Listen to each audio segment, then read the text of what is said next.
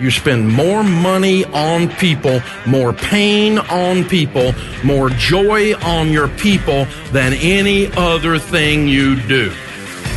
Helping business leaders grow themselves, their team, and their profits. This is EntreLeadership. Now, here's your host, Ken Coleman. Coming to you from the Music City, this is the broadcast of Leaders, by Leaders, for Leaders. Thank you so much for joining the conversation. All right, fun episode. We got content coming to you from our recent EntreLeadership one-day event. This is our business playbook given to you in one day. You're going to hear Dave Ramsey from the EntreLeadership stage, Christy Wright from the EntreLeadership stage. You'll hear some Q&A for me and Dave Ramsey. All of it starts right now. All right, Dave Ramsey teaching from the EntreLeadership stage, 12 steps to a good hire. This is what we actually put into place on a day-to-day basis at Ramsey Solutions. The greatest blessing in my business life is my team. The greatest problems I have in my life is my team. And by the way, for almost every one of you in here that has a team, the largest item on your P&L is your payroll. You spend more money on people, more pain on people, more joy on your people than any other thing you do. We call it the human resource for a reason, but it is draining at times and simultaneously exhilarating when we do get it right. When someone on our team does what they're supposed to do, it's like touchdown in the Super Bowl. And we work and we work and we work and we work and we think on this. I told you earlier I use the fog up a mirror process. And I figured out that proper hiring creates a good team and a good team lowers turnover. I was having people come and leave. I didn't fire many people because I was nice, which is stupid. I was weak. I thought I was being nice by allowing misbehavior to continue and not confronting it. That's like Southern passive aggressive, right? In the South, we say stuff like, bless your heart, which can mean a multiple of things. It can mean bless your heart, or it could mean I'm getting ready to cut your throat. Bless your heart. It's kind of sarcastic. When my wife says it, it's not good. So, it's like I walk out and we're going to dinner and she looks at me and she's like, oh, bless your heart, which means I need to go change clothes. It can mean a lot of different things. But I thought that meant you just put up with crap and not confront it. I thought I had to be nice. And I figured out that it wasn't nice because I was getting progressively frustrated. And our customers were too, because I was tolerating and putting up with stuff. And then good people would come and they would leave. I figured this out. A guy told me in an event one time, he goes, there's never been a donkey win the Kentucky Derby. Don't hire donkeys. And he went, hire thoroughbreds. I went, well, that makes sense. Common sense. I wouldn't hire a doofus on purpose. I always hire somebody I thought was good, right? So I really thought, I need to get somebody who's like a proven thoroughbred. I need to get some people in here really, and I would work and woo these people. And it's as a small, when you got 10, 15 people, it's hard to attract big time people, right?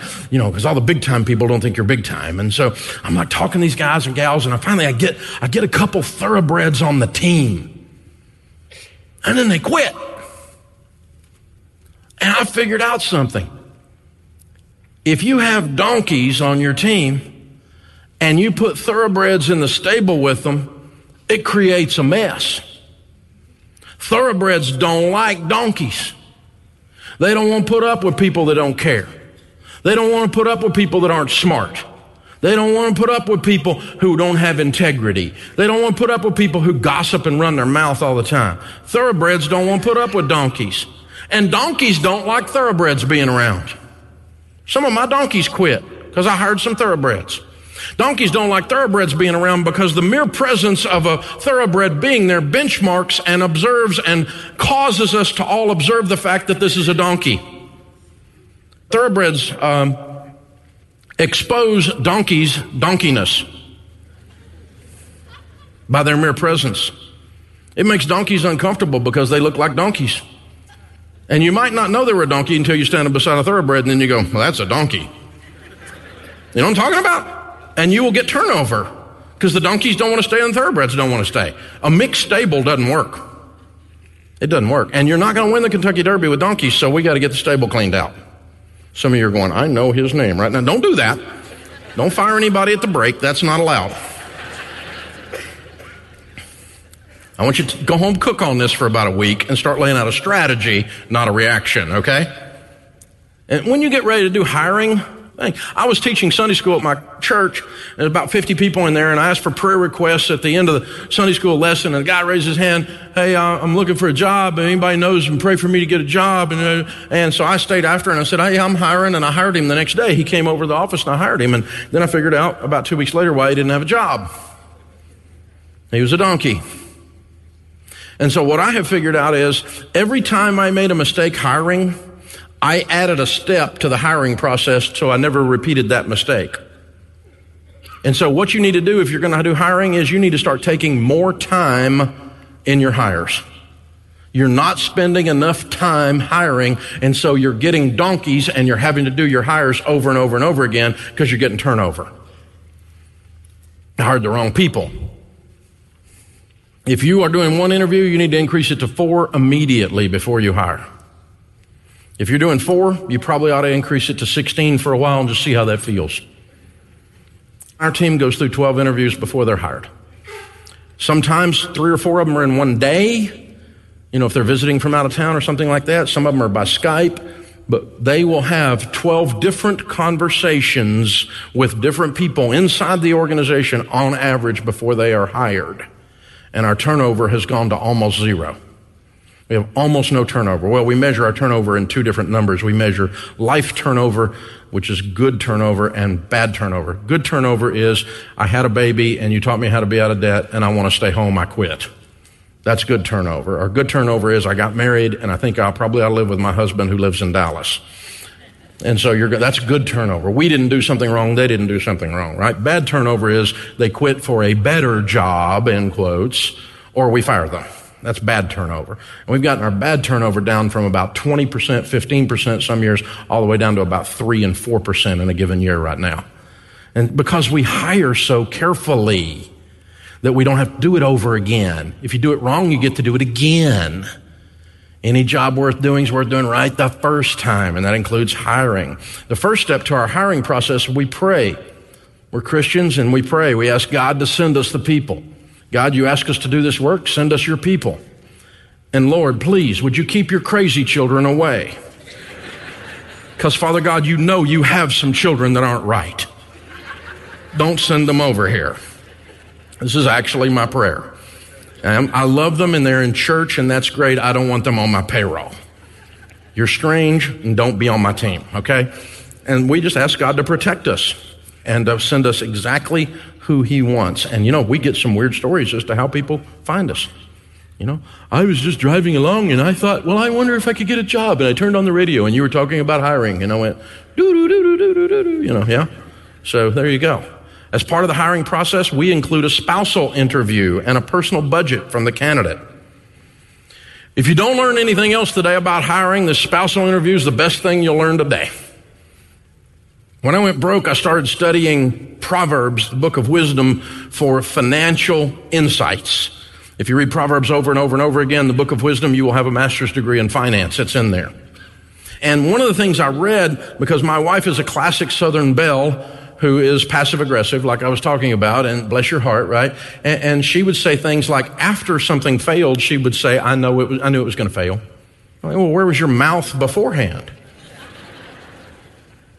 And so then I read this proverb, and, you know, I used to buy real estate. She never even saw it.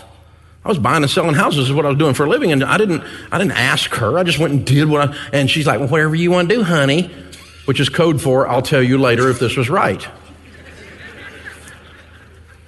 And then I read this Proverb 31. It says, who can find a virtuous wife? For her worth is far above rubies. The heart of her husband safely trusts her. And get this, he will have no lack of gain. I won't make as many bad financial decisions if I make them together with my wife. with my husband. You can transpose it if you want. So I don't make any major decisions anymore without my wife. Not because I'm a wuss, not because I'm henpecked, but because we are married and we are one, and when I make a decision by myself, that's using half your brain. And besides that, if she's in on the decision, she can't say I told you so later. And so I figured out that I wasn't going to hire people without Sharon interviewing them. Now, Sharon has a degree in home ec and is a full-time mom at this point. She has no desire to interview people. Well, I don't care if you have a desire to or not. You're doing it. So the final interview is our leader and their spouse. In the old days, it was me and Sharon. Would go to dinner with you and your spouse if you're getting hired. Now, it's not a formal interview. We just go to dinner. Because when people eat together, they let their hair down. And they'll tell you what's going on. And it's amazing, y'all. It's amazing. Plus, my wife, who will not talk at these things, she just looks at you. And I'm like, you're like stuck up. She's, no, I just don't have anything to say. It's not my world, it's your world. Just listen. And so I learned, though, driving away from these things, not to ask her what she thought about that candidate and their wife or husband, but I learned to ask her, how did you feel about them? Not what she thought. Because my wife has this sense that she can feel things. It's like these Holy Spirit antennae. She's got like a donkey detector. It's like, And 95 times out of 100 that we would do the final interview, we had done a good enough job getting to that point that we would drive away and we say, we'll pray about it. We'll let you know in the morning. Y'all pray about it and talk about it. Let us know in the morning. And we would drive away and we would go, yeah, let's go ahead and hire. Our prayer was just a discussion in the car. It wasn't some big formal getting on our knees. Heavenly Father, we're just talking it through with God. And we come back, call them the next morning, hire them. 95 times out of 100. But occasionally she would have a bad feeling. And she's from the hills of East Tennessee, so that's a 7-syllable word. It's a feeling. I have a bad feeling. Every time I violate that, I lose at least $10,000. I quit doing it. And she doesn't throw that card down very often because she's virtuous. I poke fun at her, but she doesn't like holding this card. It gives her more power than she actually wants, which is a sign of her virtue. If she enjoyed the power, she'd be, it'd be weird, right? And so I don't want to be the reason they don't get hired. Yeah, you do. Because it's going to cost us problems and money and everything else when we hire a donkey. Yes, you do want to be that reason. So we've had so many fun tales. I could tell you 2 hours of stories on this one thing that have actually happened. And so it's an extra step. It's a weird step, but it's no formal. We don't try to do trick questions. We're not interviewing the spouse. We're not doing that. We just have dinner and talk and ask if you got any questions and kind of tell you a little bit about what's going on. And sometimes we meet the spouse. You ever done this? You hire somebody and then you find out their spouse is a lot better than they are. You wish you'd hired them. That's usually a good sign, by the way, because they're going to get quality support from home. And you got a good team member that way if they got a spouse that's a rock star. That's a good thing to know. And then the spouse is involved. They like being involved. They like being brought into the decision. It's so powerful, y'all. It's the biggest thing that's kept us from hiring donkeys since we started doing it. And we do a personal budget on the candidate. We don't do that because we're Dave Ramsey and we want to see if you have a credit card. That's not it. We do that because we figured out if the job pays $62,000 and you need $162,000 to pay your bills, you're going to be unhappy from day one. And you're going to think that we're greedy and don't pay enough. You're never going to think that you are too deeply in debt and have made a bunch of dumb decisions. You're going to think that we are evil. It's happened to me many times. I need a raise. Why? I deserve a raise. Why? Because I have a lot of bills. That's not a reason for a raise. And so it begins. And they end up wandering out the door because they're trying to pay their bills, but they took a job to just get a job, but they can't even pay their bills on their job. And so we serve them by making sure they can eat on what we pay. We owe them a responsibility as a servant leader to make sure they can survive on what we pay. The 12 steps of our hiring process, they're not sequential steps, they're 12 bullet points, if you will. And it's number 1 is pray. We talked about that. Number 2, we advertise and we get referrals. Internal referrals are 67% of our current hires. We hired 200 people last year. We have 807 people on the team this week. Internal hires are 67% of our thing. Here's why. Donkeys run around with donkeys. Thoroughbreds in their off time don't run around with donkeys. They run around with other thoroughbreds. And so they will introduce you to their friends to come on your team. And quality people generally run with quality people. You become who you hang around with. And quality people who know donkeys, if they see one, try to keep them out of the organization because they don't want to work with donkeys. And so we pay $500 for a referral after the new hire that you referred, if you work on our team, has been there 90 days. If they're technology, then what happens is they get $2,000. $2,000. Because we're so desperately looking for developers and Ruby on Rails and IT people and tech and platform people and JavaScript people and all that. So it's just it's a tight market. So if you're in, we got about 350 people on our team that fall in the technology section, web developers and so forth. And so guess who they run around with? Guess who they game with on the weekends? Of the developers, and they know who the good ones are and who the bad ones are, and they know who people talk a good game and who people know how to actually write code. And so we pay for that referral big time, and thoroughbreds attract thoroughbreds. Do a 30-minute interview.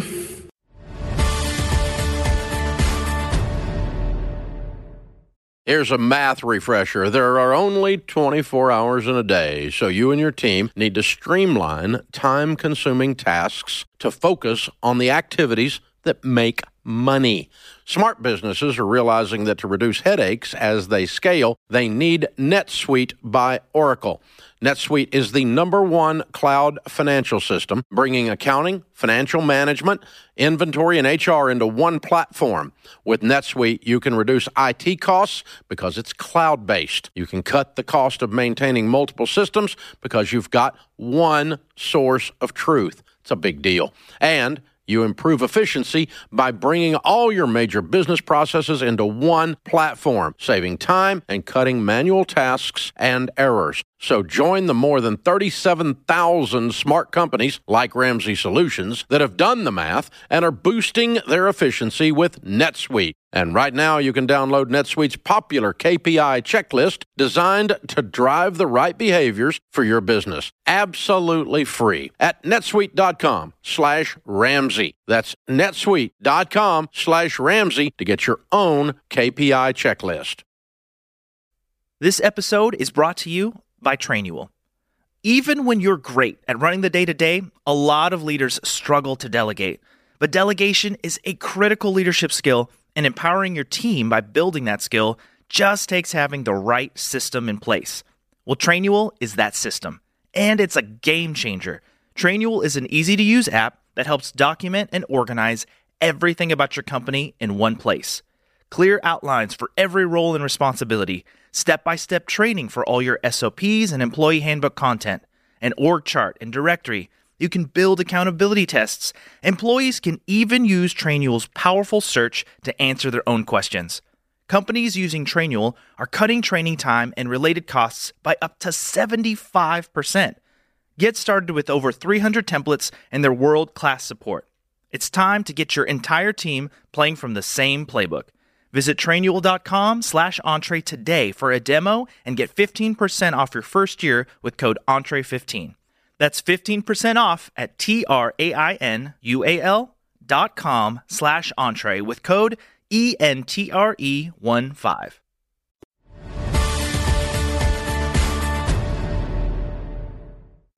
Your first interview should not be longer than 30 minutes. It should not be 31 minutes even. It should be 30 minutes because it's a drive-by. You're not going to hire them in the first interview unless you're crazy, because you're going to hire donkeys if you do it in one 30-minute interview. So just 30-minute interview. And all you're doing here is my HR director, the first guy I ever hired to be HR director, still with us. He runs culture for us now, Rick Perry. He says in the 30-minute interview, use the ratio of 2 ears to 1 mouth. Listen for at least 20 minutes of the interview, talk for 10. Don't talk, and not learn about them. Your goal is to hear enough about them to rule them out. And they'll tell you weird stuff because they're nervous. Because all of them come in dressed up in their thoroughbred clothes, right? They got their interview clothes on, right? They look like a thoroughbred coming in. And you sit there and you talk to them, you spend time with them, And if you'll listen and ask questions, eventually, maybe not that first interview, but maybe later on, they'll go, "Yeah," and you'll go, "I heard that." They will mention something that you go, "Oh, that isn't right. I need to learn more about that. And this is a problem." And if you take the time to do that, you'll put quality people on your team. So we just do a 30-minute drive-by. How many of you have done an interview that 5 minutes into the interview, you already knew you weren't hiring them? Yeah. So don't waste an hour. Book 30 minutes. That's enough to be kind. And we do resumes and references, which are generally useless. Resume, you look at it for 30 seconds and you pretty well got figured out what's going on there. But they spent 17 hours trying to develop the lie. But, read it, look at it. So, and references, we check references just to see if you're too stupid to not set up good ones. Because if you don't call Uncle Bob and tell him to say something good about you, and I call Uncle Bob and they'll go, is Dan still, did he get out of rehab? If you're not smart enough to set up a good reference, then I don't want to hire you. That's kind of basic in the process, right? Your brain cells aren't firing off. So we'll check them, but, you have to assume that these references are going to say good stuff, right? I mean, how many times you call a reference, they say something bad? That means they weren't smart enough to at least stage the process, right? Personality test, the DISC, we take that in the interview process. We want to see if they're a high D, which is driven, task-oriented, if they're high I, which is a people person, a party looking for a place to happen, a high C, a high detail person, very much about the rules, very careful, or a high S, which is a person that's stable, loyal, loving, hates confrontation. And so you want to see where these people are. I would never not hire someone because of any one of these things, but what I'm looking for is a pattern. And if I get like 3 or 4 strikes against you, the pattern is saying don't do this. And the pattern could be that your personality style is there. So a high I is a very gregarious, outgoing, loves people, and everything's a party looking for a place to happen. And I really don't want you doing my accounting. Probably. I would hire you if everything else lined up, but probably not. It's not, usually you want someone that's a detail person to do accounting. Think about it, But I'll look at it if everything else lines up. So the other thing you're looking at is how they fit into the team. Like I'm a high D, I'm a DI, okay? So you see the I up here, the entertaining, the person, the sarcasm, the jokes, all that stuff. That's part of my presentation style and so forth. But when I'm doing work at the office, I'm a high D. I just get it done and I clean up the bodies later. I really don't care about your feelings. I got stuff to do. It's really kind of brutal, and I've had to tone it back over the years, but I'm a high D. Now, a high S doesn't like confrontation. A high S is loyal and kind, and they're a golden retriever. Best dog I ever owned. Sweetest dog I ever owned. Smartest dog I ever owned. That's kind of, they're high, and the D is a lion in the jungle. Roar, And so if my personal assistant is a high S, she's going to cry every day. So you look at the chemistry in the team, right? And so that's what I'm looking for there. My personal assistant is a high C with some D, which means she really doesn't care about your feelings. She has a sign in her window, no one sees the wizard, no way, no how. She's the gatekeeper. And she's sweet about it, but most of the time. She's not concerned if you're mad. We get hate mail, she opens it and laughs. And S would be going, they don't like us, oh no. And so you just have to do this stuff, right? You think about what you're going to be doing, what position they're going to be sitting in. Another thing you want to ask yourself about this person, you're running a small business, most of you. Do you like the person? Don't hire people you don't like. You're going to spend a lot of time with them. I mean, everything else is right, but I just like, ooh, they don't line up. I wouldn't want to hang out with them. Then you probably don't want to hang out with them and pay them too. Because you're going to be hanging out with them a lot. I was walking through our organization the other day, and one guy up there was wearing a Florida football hat. I cannot believe our hiring process has allowed that. So you got to have a little fun with this, right? Do you like them? Do you like them? Is this somebody you would like to do stuff with? Family would do stuff with? Patty, my personal assistant, is like my sister. She plans every detail of our lives. She and Sharon conspire to reset my schedule. They gang up on me. He's working too hard. He's grouchy. You need to back him off. And it happens but Patty's family, really, 17 years she's been my assistant. Family. And that's who you want to work with, y'all. Do you like them? Do they light up when they talk about the position? I get to do this. Oh, I've always wanted to do this. That's the way you want them feeling. Not like, what does the job require? Have you ever had that one? It's like, not you.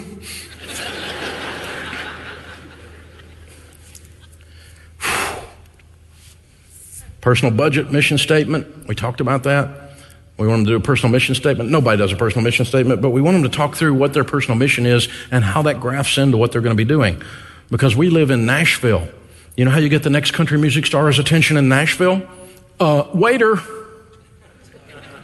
Everybody on my team can sing but me or play an instrument. It's ridiculous. The town is full of people who want to be in the music business. And I don't want to hire you if that is your goal, because then you are just taking a job. If you want to be in the music business, here's an idea. Go be in the music business. I've got 3 people on our team that were on American Idol. I mean, this is how talented our bunch is. Now, they've moved on from that dream into another dream, okay? And now they're part of our team, and we're glad they're there. So that it's cool, but, what is your personal mission? How does it graft into what we're doing? Or are you just here to collect a check? If you're here to collect a check, hit the door. I want to work with people who care and collect a check. Compensation calculations, benefits, policy review, we go over all that stuff, obviously, after we get down into it. Don't bring someone in that doesn't know what they're going to get paid, how they're going to get paid, what you're going to give them, all that kind of stuff.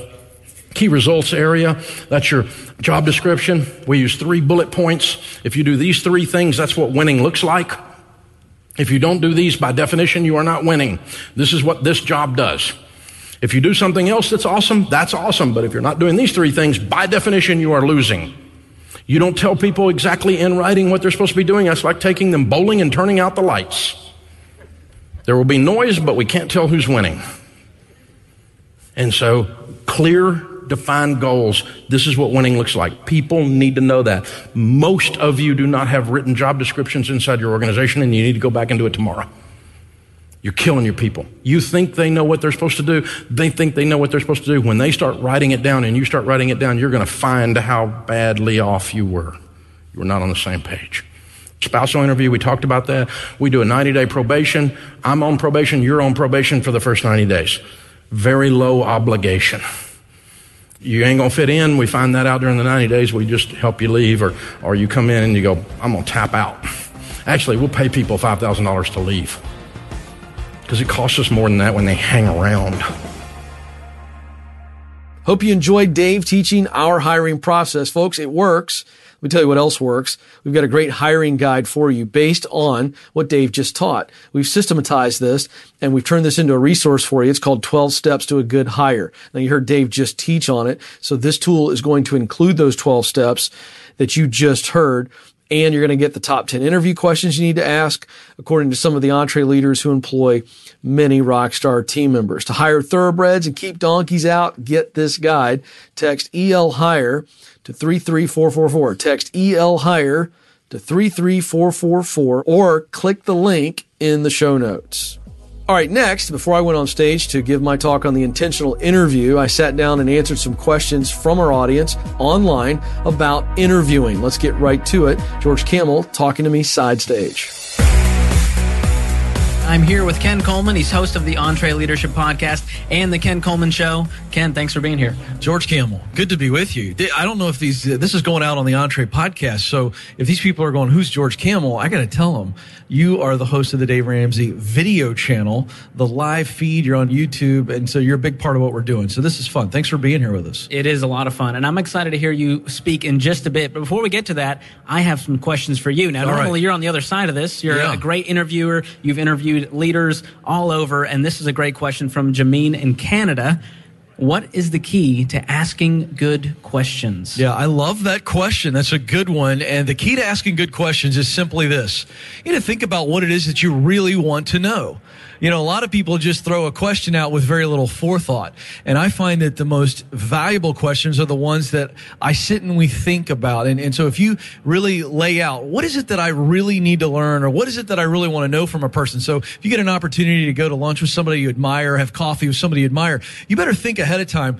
If I could only ask them 1 or 2 or 3 questions, what would I ask? And so when you begin to identify what is it that I really want to know, that's the key to asking a good question. So at the end of the day, it's intentionality. That's what makes a good question. I love that. And you're going to actually be talking about that on stage, the intentional interview. That's right. You're going to be walking them through a process that'll help them get there. So I'm really excited for that. This next one comes from John in Minnesota. How do you stay strong when the corporate culture is toxic? Really depends on, should you stay strong or should you get out? And when people call in on the Ken Coleman Show and ask me, hey, Ken, when should I leave? I'm in a toxic culture. My answer is always when you are financially able to do so. Because even though you're in a toxic culture, we want you to make good financial decisions. And, you can toughen up and put up with a lot of junk if you have to. And what I mean by if you have to is, if you're not financially able to walk out today or the next week or the next month, then you've got to make the sacrifices financially and then almost emotionally in that toxic environment. I'm going to stay there long enough so that I can step out strategically. And so the answer is, you stay there as long as you absolutely have to financially. And then once you're able to, get out. You're not doing anybody any favors, and you're certainly not helping yourself by staying in a toxic culture. Yeah, that's so good. Joshua in Louisiana is up next. What is the best way to approach a raise and moving up in a company? Okay, I get this question a lot on the show. I teach a very simple statement that freaks people out. Never, ever, ever, ever ask for a raise. Ever. And the reason why is when you go in and you put a case in front of your leader that you deserve a raise, they are instantly in a defensive position. They just are, because you have essentially handed them a request that they know they have to respond to.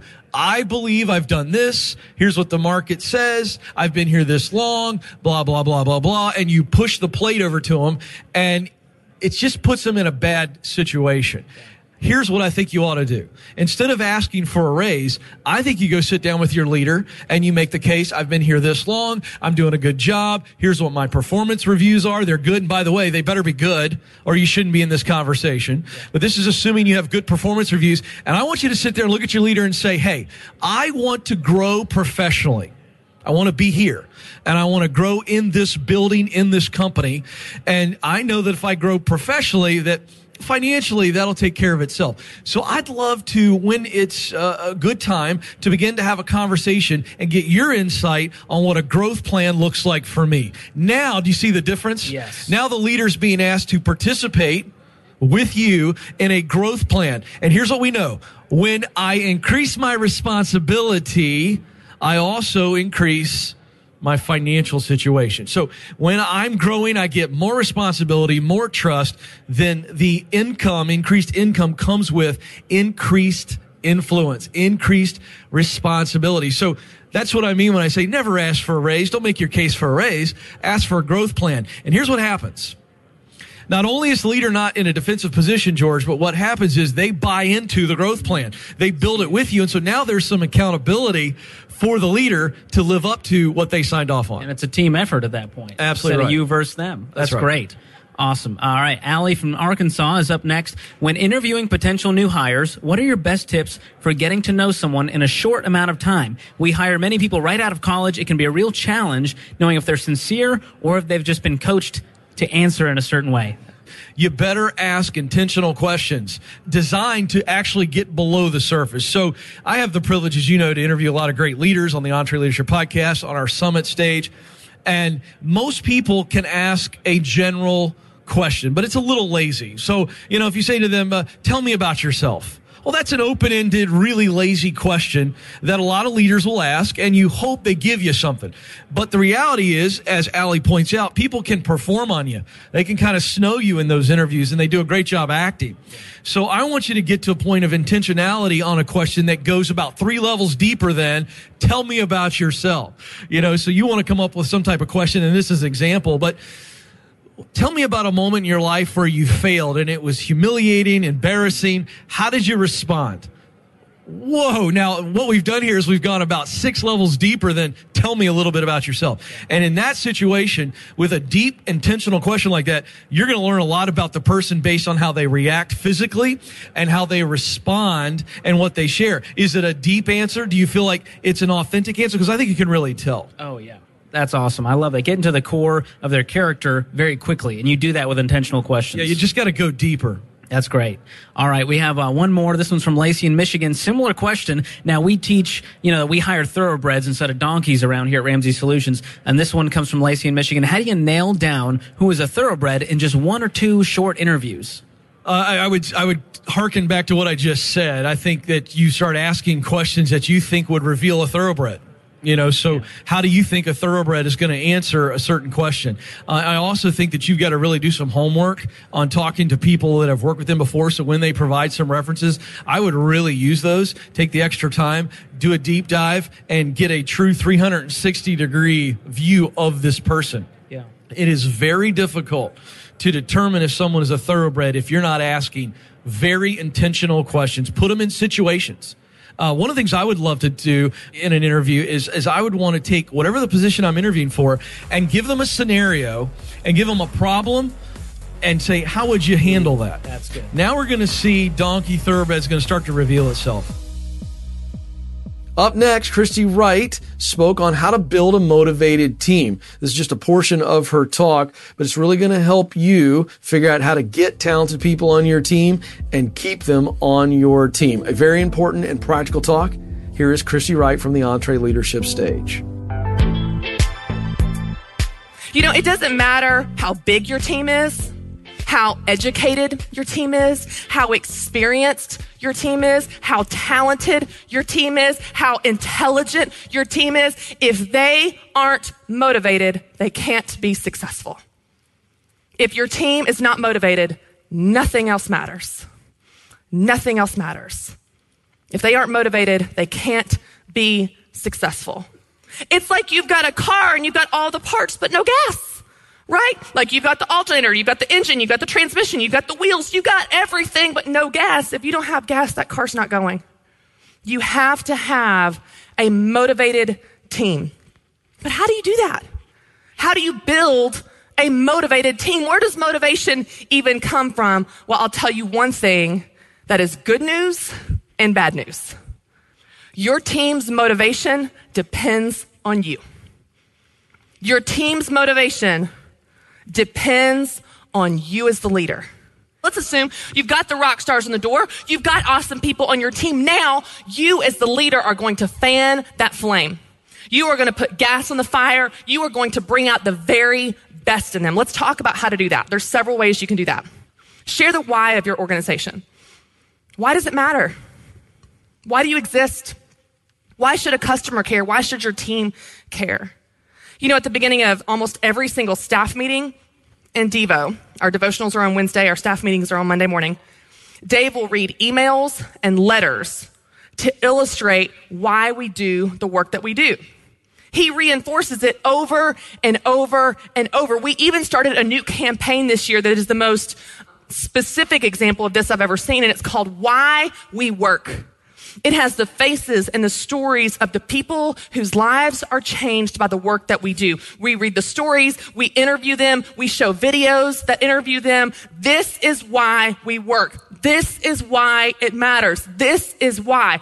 Over and over and over. Share the why. Over and over. Because people don't just want to work for a paycheck. They want to work for purpose. It doesn't matter what the role is on your team. It doesn't matter if it's a web developer or a landscaper or someone packing boxes. People want to feel like their work matters. They want to work for a purpose. They want to feel significance in the work that they do. So I don't care what business you're in, what industry you're in, what job position that person has. It's on you as the leader to share the why of why your business exists and why that team member matters in the big picture. They want to know they have purpose in what they do. A good way to do this is to cast the vision. Cast the vision of where you're going as an organization. What are you excited about for this year? What are you excited about for next year? What are your goals? What's your future look like? People want to know where they're going, because the opposite actually demotivates. Ambiguity stresses people out. Man, it's demotivating when you don't know where you're going or why you're doing it. But clarity, we're going here and we're doing this and here's why. Oh, that's so motivating to people. I get it. I know why I'm doing it and I know where I'm going. It gives them something to rally around. It gives them something to get excited about. Another way to do this, another way to frame it, would be to tell your story. Tell the story of your business. Tell the story of your heart. Tell the story of your why. Tell the story of your vision. Tell the story to people. Here's 3 main categories you can tell the story of. Number 1, tell the story of why it matters. This would be all around your purpose and your meaning behind your work. So tell the story of the why. Tell the story of where you're going. That would be all about the vision and direction. What are you working on this year, next year, in 5 years? So what's the direction? Where are you going? And the third, tell the story of who you are. And I don't mean you personally. I mean you as an organization, your identity. This is all about your mission and your values. I can't tell you how many times Dave Ramsey has said this statement. This is who we are. He will tell a story about how a team member super served someone, how a team member went above and beyond. He'll read a testimony from someone whose life was changed because one of our team members went above and beyond. And he would say, this is who we are. It's not a statement about a checklist of character qualities. We're talking about an identity. What is the identity of your business? What's the identity of your organization? Tell the story of why, of where you're going, of who you are. And a good way, as you tell this story, I would just tell you just as a communication tactic, and this is something you'll see all speakers do, but you can do this as a leader, even if you're not a professional speaker, but make people feel something. Make people feel something when you tell this story. Don't just read it like, well, so-and-so hit their sales record, yay, right? Like, tell the story with emotion and passion. Make people feel something. When you evoke emotion in people, it makes them care. It makes something rise up in them that isn't activated if you don't make them feel something. It activates them in a way that's more motivating than flat information could ever be. It's on you as the leader to cast that vision and teach the why and pull your team into a bigger purpose of the work that you do. I love the quote by Simon Sinek where he says, people are engaged and motivated by why we do things more than what we do. They need to know why. But you know what else? Why you do it will always affect how you do it. Why you do your work will always affect how you do your work. It'll affect how you interact with customers. It'll affect how you lead your team and teach your team. Think about the difference that you can make in an individual life, or in the marketplace, or in your community, or in the world when you have a team that cares. All right, we're going to take you back to the side stage. This was a part of our online viewing experience. You're going to hear George Camel again, who I introduced just a bit earlier. This time he is giving Dave questions from our online audience. Here's what Dave had to say. All right, folks, Dave Ramsey joins me now to answer your questions. Dave, this is amazing. We've got thousands of EntreLeaders all around the world. Our first one is actually from an international EntreLeader here, Garrett. He's asking, I'm developing a family business. My kids are teens now. How can I bridge the gap between dad and boss? Well, when they're teens, you probably don't a lot, other than you're trying to inject into them the character qualities they need to win in business, like honesty and hard work and, showing up, excellence, those kinds of things. Now, as they move into your business as adults, then you want to use what my friend Henry Cloud calls hats. And he tells the story of a dad who had a grown son working for him who was a donkey. He was not good. And he warned him and talked to him, and they tried to train him. And finally, he sees him yelling at an employee, and he brings him in, and he puts on his hat, and it says, boss.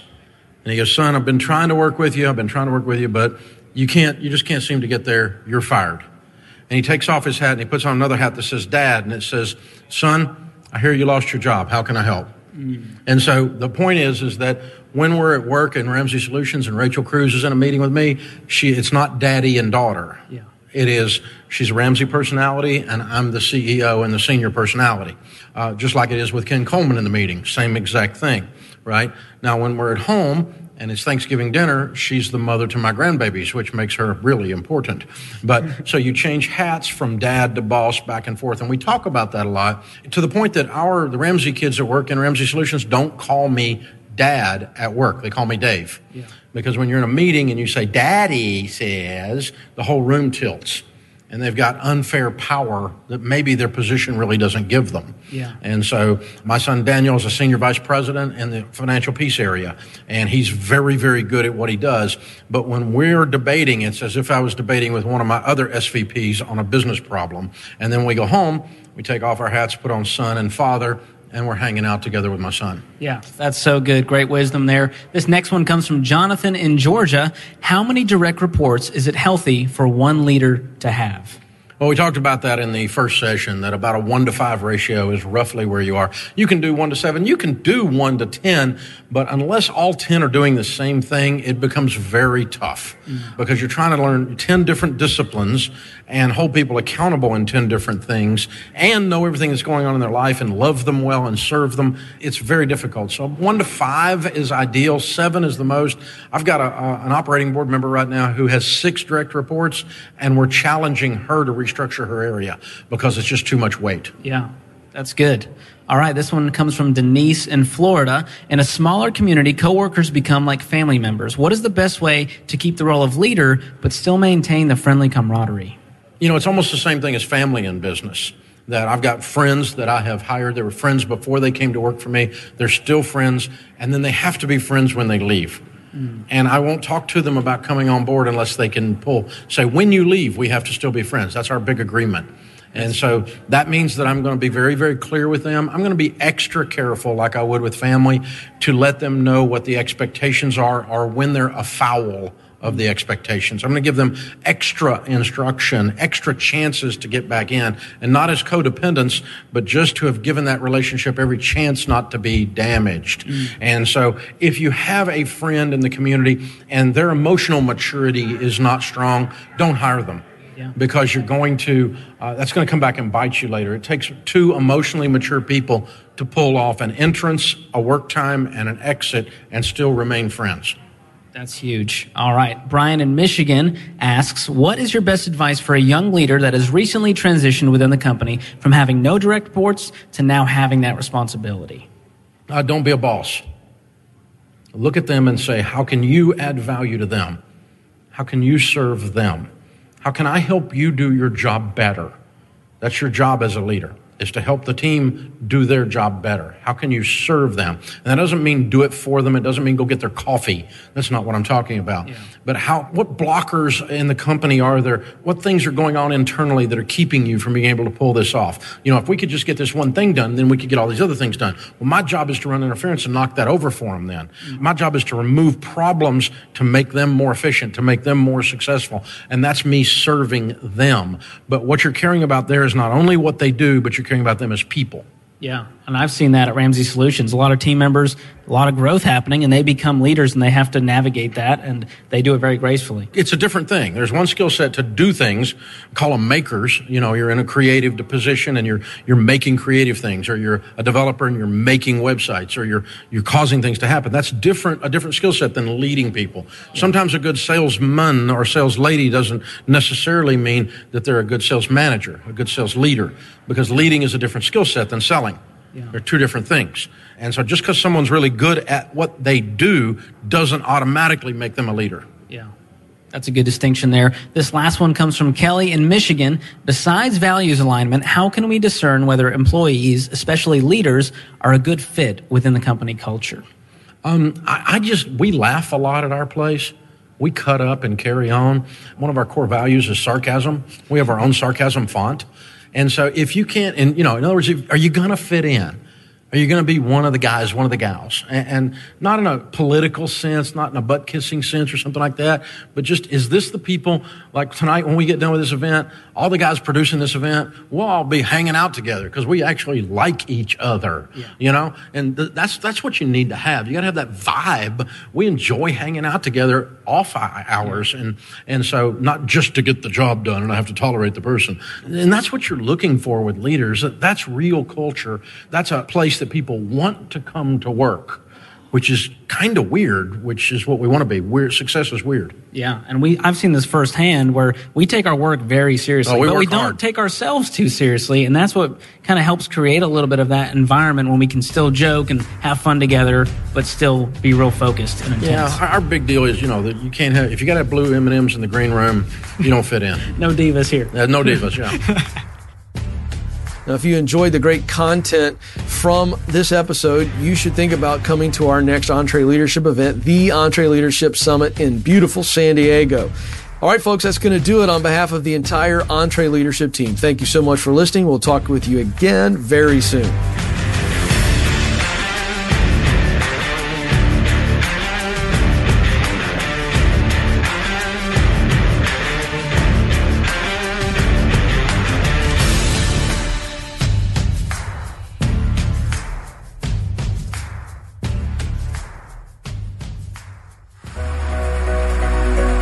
Hey folks, I want to make you aware that we have other great podcasts from Ramsey Solutions. Here's a sample of Christy Wright's Business Boutique podcast. Hey, I'm Christy Wright, and I help women all over the country take their ideas and passions and hobbies and turn them into profitable businesses. If you have an idea in your head or a dream in your heart, and you've ever wondered if you could make money doing it, I'm here to help. Join us on the Business Boutique podcast, where we are equipping women to make money doing what they love. If you'd like to hear full episodes, just search Business Boutique in iTunes or go to businessboutique.com.